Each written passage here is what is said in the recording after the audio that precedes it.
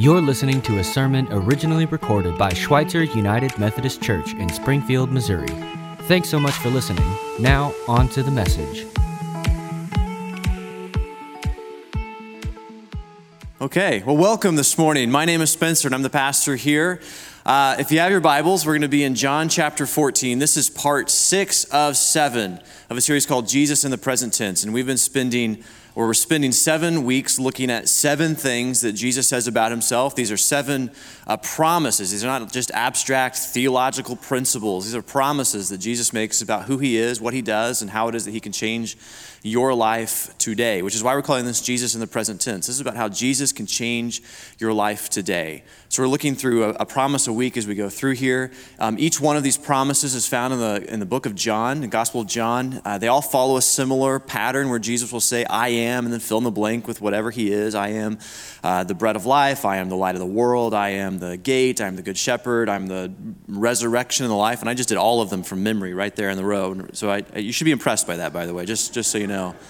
Today's going to be our last one. This one's going to be a bit more heavy than the others. It's going to be a bit more controversial than the others because this one stirs up some questions that can be uncomfortable, that we're going to wrestle with some uncomfortable questions this morning.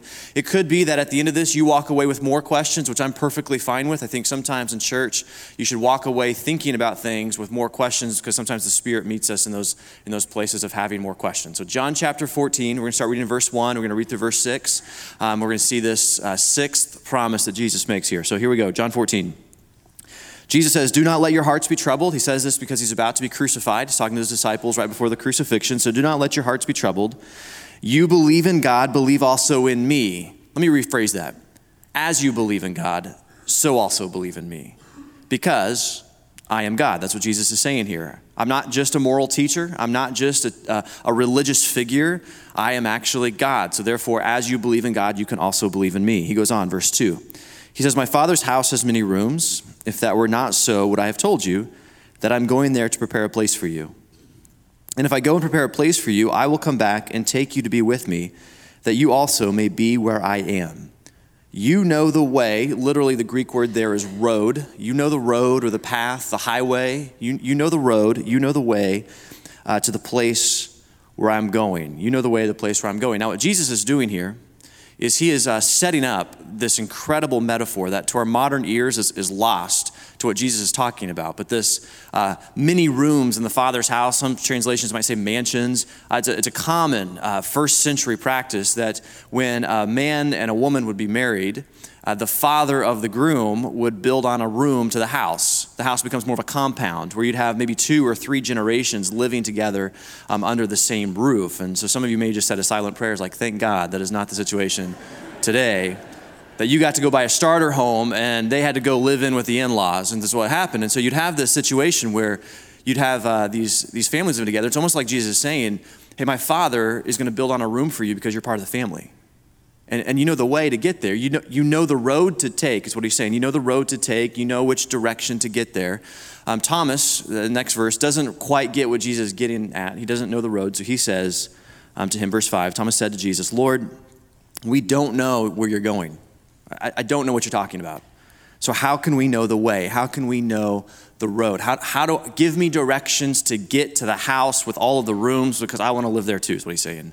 And then Jesus answered him, John 14, verse 6, very, very famous verse. Jesus answered him and said, I am the way. I am the road. I am the path. I am the highway. I am the way and the truth and the life.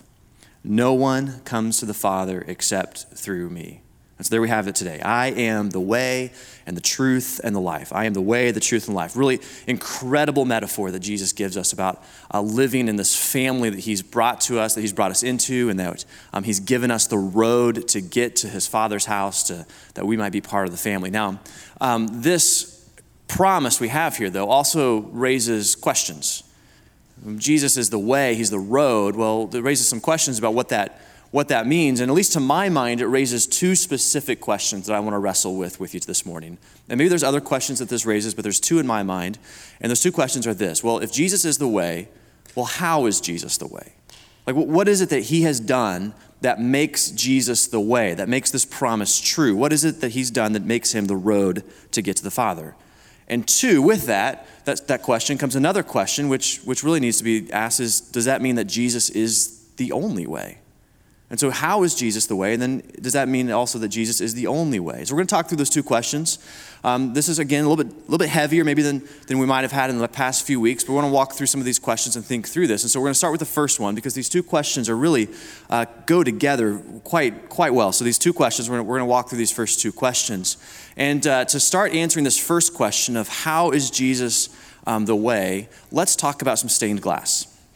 So we're doing this series for two reasons. One, I love the I am statements that you find in John. I think these are incredibly, profoundly compelling statements about who Jesus is and what he's done. That's one reason why we're doing this series. The other reason, a bit more practical, is that someone in our church donated these stained glass windows that we've had installed in the sanctuary. And so these stained glass windows reflect the I am statements. Each one of them reflects a different statement. You'll notice as well that they're the color of the rainbow. So there's the promise of God that's reinforced through those stained glass. And a few of the stained glass windows are very obvious. We haven't talked about all of them because some of them are more obvious than the other ones. But this one in particular, John 14:6, is to me, it's my favorite one, but it's also maybe one of the more confusing ones. So I want to talk about this one. And so here's the John 14:6. We're showed up here. It's also going to be this for folks watching online or in our outreach center. It's kind of awkward to talk about windows that you're not in the room to actually see, but stay with me here. So here's the window on our screens. You can also, if you're here in the sanctuary, not online, you can just turn your head and you can see it. It's right there. It's the red one. This is my favorite window by far. Not like a little bit. I love this window. It's my favorite window by far. It's a very simple window. And what you'll notice on this window is essentially you'll notice a road. There's a road going down the window. It's kind of winding around, and it's a road that's going down. But you'll notice is what I love about this window, I just love how it's all red and the single color because it's not just that we're on any road. It's that we're on a blood-stained road. Right? Jesus is the way, not because he's just taught us good things, but because he's spilled his blood for us. He's done something for us that changes the nature of who we are, that changes the nature of our relationship with God and puts us on a whole other road altogether. Now, the biblical word, there's several biblical words you could use for this, but one of the key biblical words you would use to describe what Jesus has done is the word redeem. What Jesus has done is he's redeemed us. This is what he's done with his blood. By shedding his blood for us, as he's redeemed us. It's a very biblical word.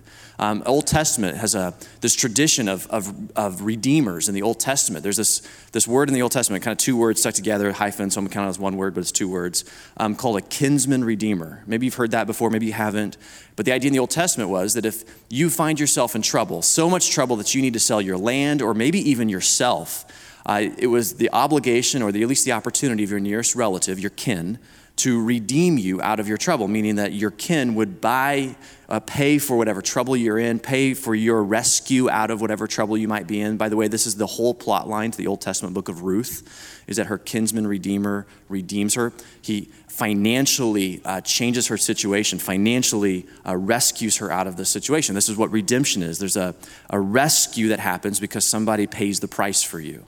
The New Testament, of course, picks up this same idea. The New Testament talks about Jesus like this. A few examples of how the New Testament talks about Jesus with this idea of paying the price. 1 Peter chapter 1 says, talks about the work of Jesus. And listen to how 1 Peter calls this.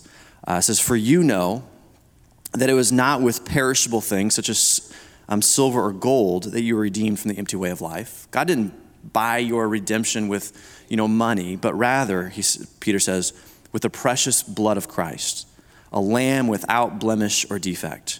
Another example of this is Titus chapter 2. Titus says that Jesus gave himself, listen to this language, gave himself for us to redeem us from all wickedness. Another example, Galatians 3 says, Christ redeemed us from the curse of the law by becoming a curse for us. He paid the price by becoming that for us, is what Paul said in Galatians. Ephesians 1, another one says, in him we have redemption, and very specifically, we have redemption through his blood. That Jesus has paid the price for us through his blood. This is the idea of redemption, that Jesus paid for our rescue by sacrificing his own life. Theologians, very fancy word, you can use this at lunch if you want to, call this idea substitutionary atonement, that Jesus substituted his life for your life. It was a one-for-one. His life for your life, his blood for your blood, that you can have freedom because this is what he's done for you. This is the reason why Jesus is the way, how he is the way, how he is the road, is because he has paid the price for your redemption. Now, with that there, let's just hold on to that idea and let's go back to those two questions. First one was, how is Jesus the way? And we just talked through that, and we're going to come back to that in just a little bit, but that's the first thing. How is Jesus the way? Well, he redeemed us by paying the price with his blood. The second question then that comes up that becomes more controversial and far more difficult to answer is this question, well, does that mean then that Jesus is the only way? Does that mean that Jesus is the only way? Because if you believe that Jesus paid the price for your salvation, your redemption with his blood, well, what do you do with those people who don't believe that and who don't affirm that? Or people who maybe even have another way of understanding the way to God. Specifically, what do you do? Let's get really big question here. What do you do with people of different religions? How do you understand this? If you believe that Jesus paid the price with his blood, what do you do with people who ascribe to a different religion and they have also a way that they're going to say that they get to God as well? Like, how do we get around that? Now, I just asked a very big question, and I have 12 minutes left in this sermon.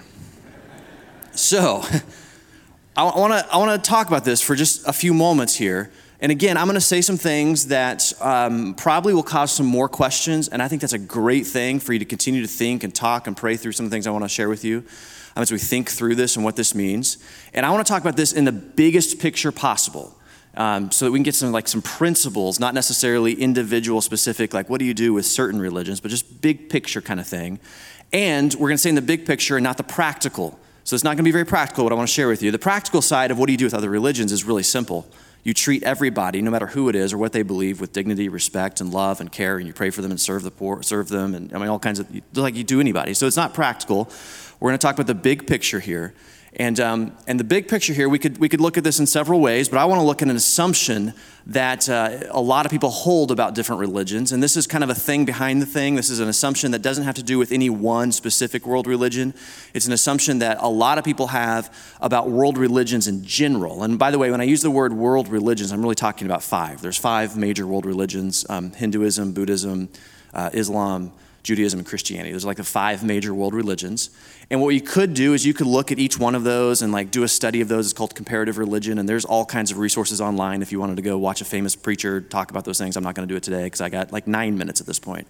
So instead, I want to talk about the thing behind the thing, and there's an assumption. I bet you've heard this assumption before, but there's an assumption when it comes to world religions that is, I'm going to say this very simply, but is basically, well, every religion's really the same, and they just talk about things differently, right? That's the kind of the major assumption that people in our culture have, is that all the world religions are basically the same. They just have different ways of saying it. And so the idea that they're all the same is really that all the world religions are basically teaching us how to be good people in order to go to the afterlife, whatever that religion talks about the afterlife. And that's kind of the point of all the world religions. And so you'll have people who point out the similarities that exist between the different world religions. For instance, all the world religions have a golden rule: do unto others as you would have them do unto you. And they're like, oh, see, they all teach kind of the same thing. And so therefore it's all about going to the afterlife. And with this idea, this assumption, there's a really classic metaphor. I don't know if you've heard this before. It's a very old classic metaphor. I certainly didn't come up with it. I just heard it a lot. And basically it imagines that, imagine that God is an elephant. This is the metaphor. Imagine that God is an elephant, and you have, which is, this massive big thing. How would you possibly describe an elephant to someone?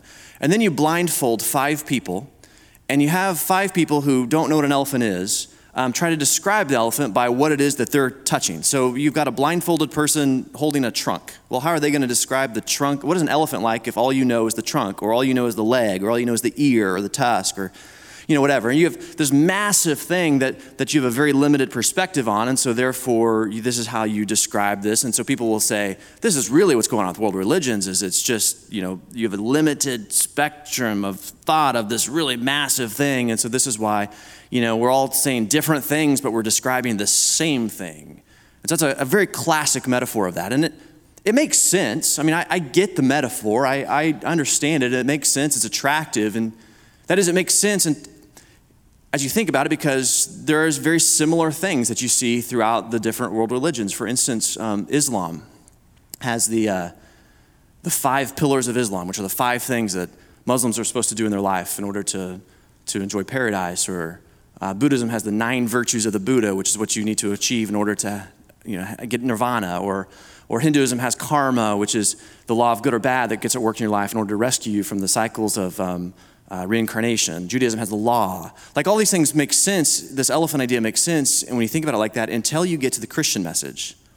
Because the Christian message has an entirely different message than those other religions. The Christian message has nowhere in it is it about ever becoming a good person. Like, the Christian message has no message in it about morality as the key to getting to God or the key to achieving the afterlife. The Christian message is entirely different. What is the Christian message? The Christian message is that the Son of God, who was born into this world, paid the price with his own life for me, and all that's required of me is just to believe, just to accept it and receive it, just to accept that is true and that is enough for me. The Christian message is not different in degree from other world religions. Like, it's different in kind. It's a categorically different message than these other world religions because it's not about becoming a good person. That's not the goal of it. That's not how we achieve salvation or how we live into relationship with God, is through morality. And sometimes that's the Christian message becomes about morality, but really that's not the Christian message. And so I've come to the conclusion that anytime I hear someone start talking about the Christian message in terms of morality, a lot of times they use the phrase good Christian, and then they fill in the blank with whatever good Christians do. And I've come to the realization that whenever I hear the phrase good Christian, I immediately know that that person has no idea what the Christian message is actually about. Because it's not about becoming a good Christian. It's not about that at all. It's about what has Jesus already done for me, and all I have to do is just simply receive it. This is the Christian message. You see, Jesus said, I am the way, the truth, and life. Jesus didn't say, let me show you the way to the Father. Jesus didn't say, here's 5 things that you need to do in order to get to the Father. Jesus didn't say, here are 3 virtues or 5 principles. He just simply said, I am the way, the truth, and life. It is me. The great theologian Karl Barth, Swiss theologian, he said it like this. He said, Jesus does not give recipes. I love this. Jesus does not give recipes that show the way to God as other teachers of religion do. He is himself the way. Like, he is himself the road. He is himself the path, the way that we are to get to God. And he is the way because he is the one who paid the price with his blood. And as far as I know, he's the only one who's paid the price with his blood. And because he's paid the price for his blood, he has become the way. And so Jesus either paid the price for our salvation with his blood, or he didn't. Like, it's one of 2 options. It's a pretty binary choice. Either it was enough what he did on the cross, or it wasn't. There's really not a third option that's available for us. And this way of thinking about what Jesus has done and how powerful it is, this is the gospel message, that he has done this for us. This way of thinking about what he has done and this gospel message is so powerful. Friends, like, this simple truth is that he's the way will change your life. It is a life-changing realization when you begin to believe and to trust that he is actually the way and the truth and the life. Let me tell you that from my story. I've shared with you a bit of my story. I shared with you before how I grew up in church. I am a product of church. First United Methodist Church of Joplin was my home church. I grew up in that church. I was baptized in that church. As a baby, I did vacation Bible school and Sunday school and youth groups and mission trips and church camps, like you name it. I did it when it came to the church. Like, I was a church kid, and I fully got it.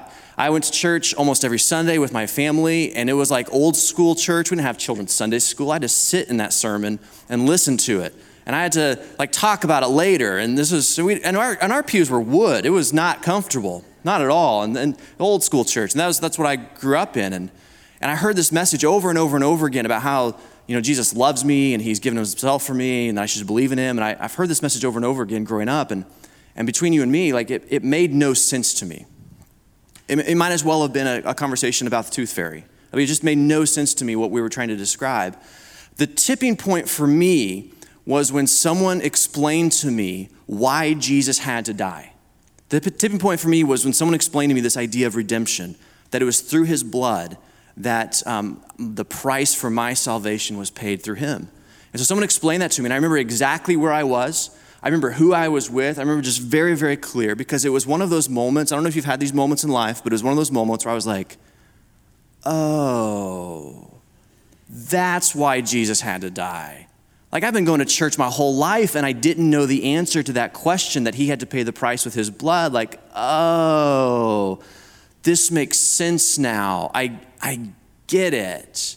And I for some reason, I guess we just assume that church people understand this kind of thing, why Jesus had to die and why that's important. But the reality is maybe there's a lot of us who don't know this. And so it caught my attention. And then a few months later, after hearing that message, again, I remember exactly where I was.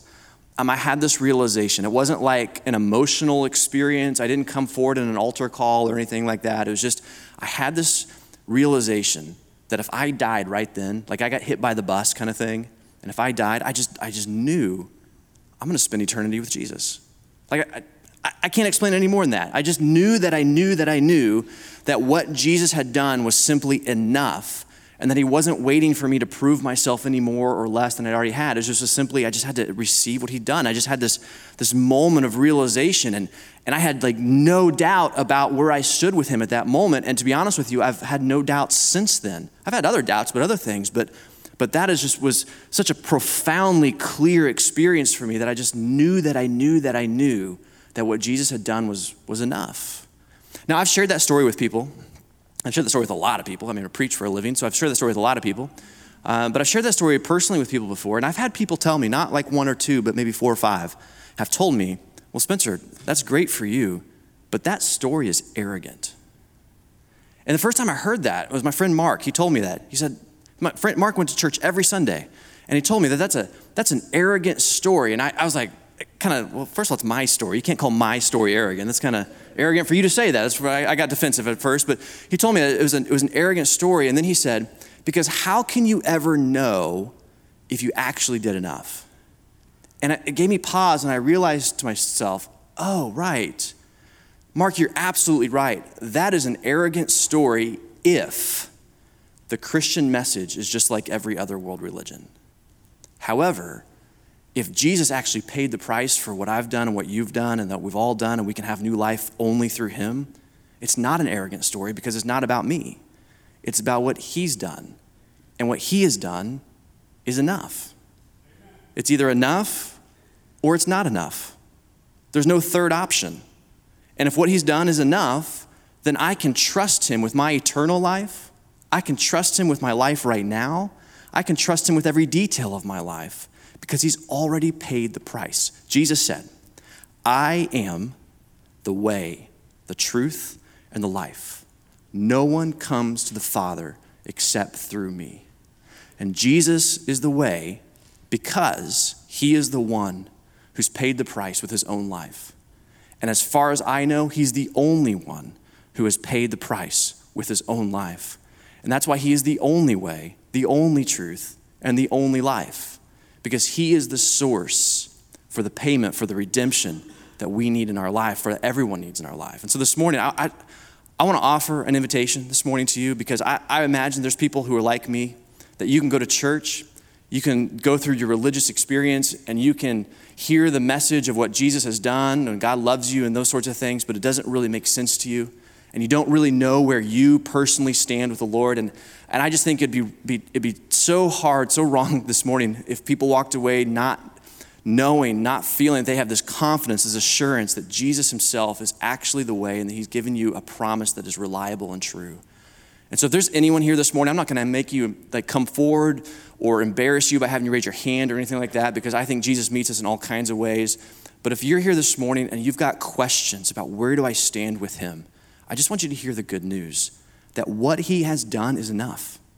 He's not looking for you to prove anything to him whatsoever. And if what he's done is enough, then you can take that to the bank. You can rely on that. You can have the assurance that he has for you everything you need. You see, Jesus said, I am the way, the truth, and the life. Not I was for them back in Bible times. Not I will be for you when you get your life together. But right now, today, he is the way, the truth, and the life. So I'm going to pray for us, and it maybe during this prayer, there's some folks who it's time for you to just cross that line of faith, and for your own self to put your faith, your trust, your belief in what Jesus has done, the promise that he has paid the price for you in every way imaginable. So let's pray.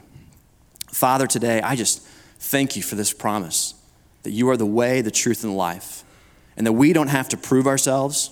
You're not waiting for us to be good enough. You're not waiting for us to be moral enough. You're not waiting for us to become a good Christian who's got all their doubts cleared up and who has all their sins cleaned up. But rather, Lord, you want us to come and to find life in you because this is what you offer us. And so while there's questions maybe we have about life and other things, we do know that what you have done is simply enough, that you paid the price for our life. And so if there's anyone here this morning who doesn't know where they stand, who doesn't know what had happened to them if they were to die and to face you, doesn't know where they'd stand if you were to return in glory, we just want to take a moment. And for anyone here this morning who needs to just simply confess you as their Savior and as their Lord, that this would be the day that they look back and say, today was the day I just knew that I knew that what Jesus did was enough. And so, Lord, in our own hearts, our own ways, our own minds, we just want to say a simple prayer. Lord, would you forgive me of my sin, and would you make me new?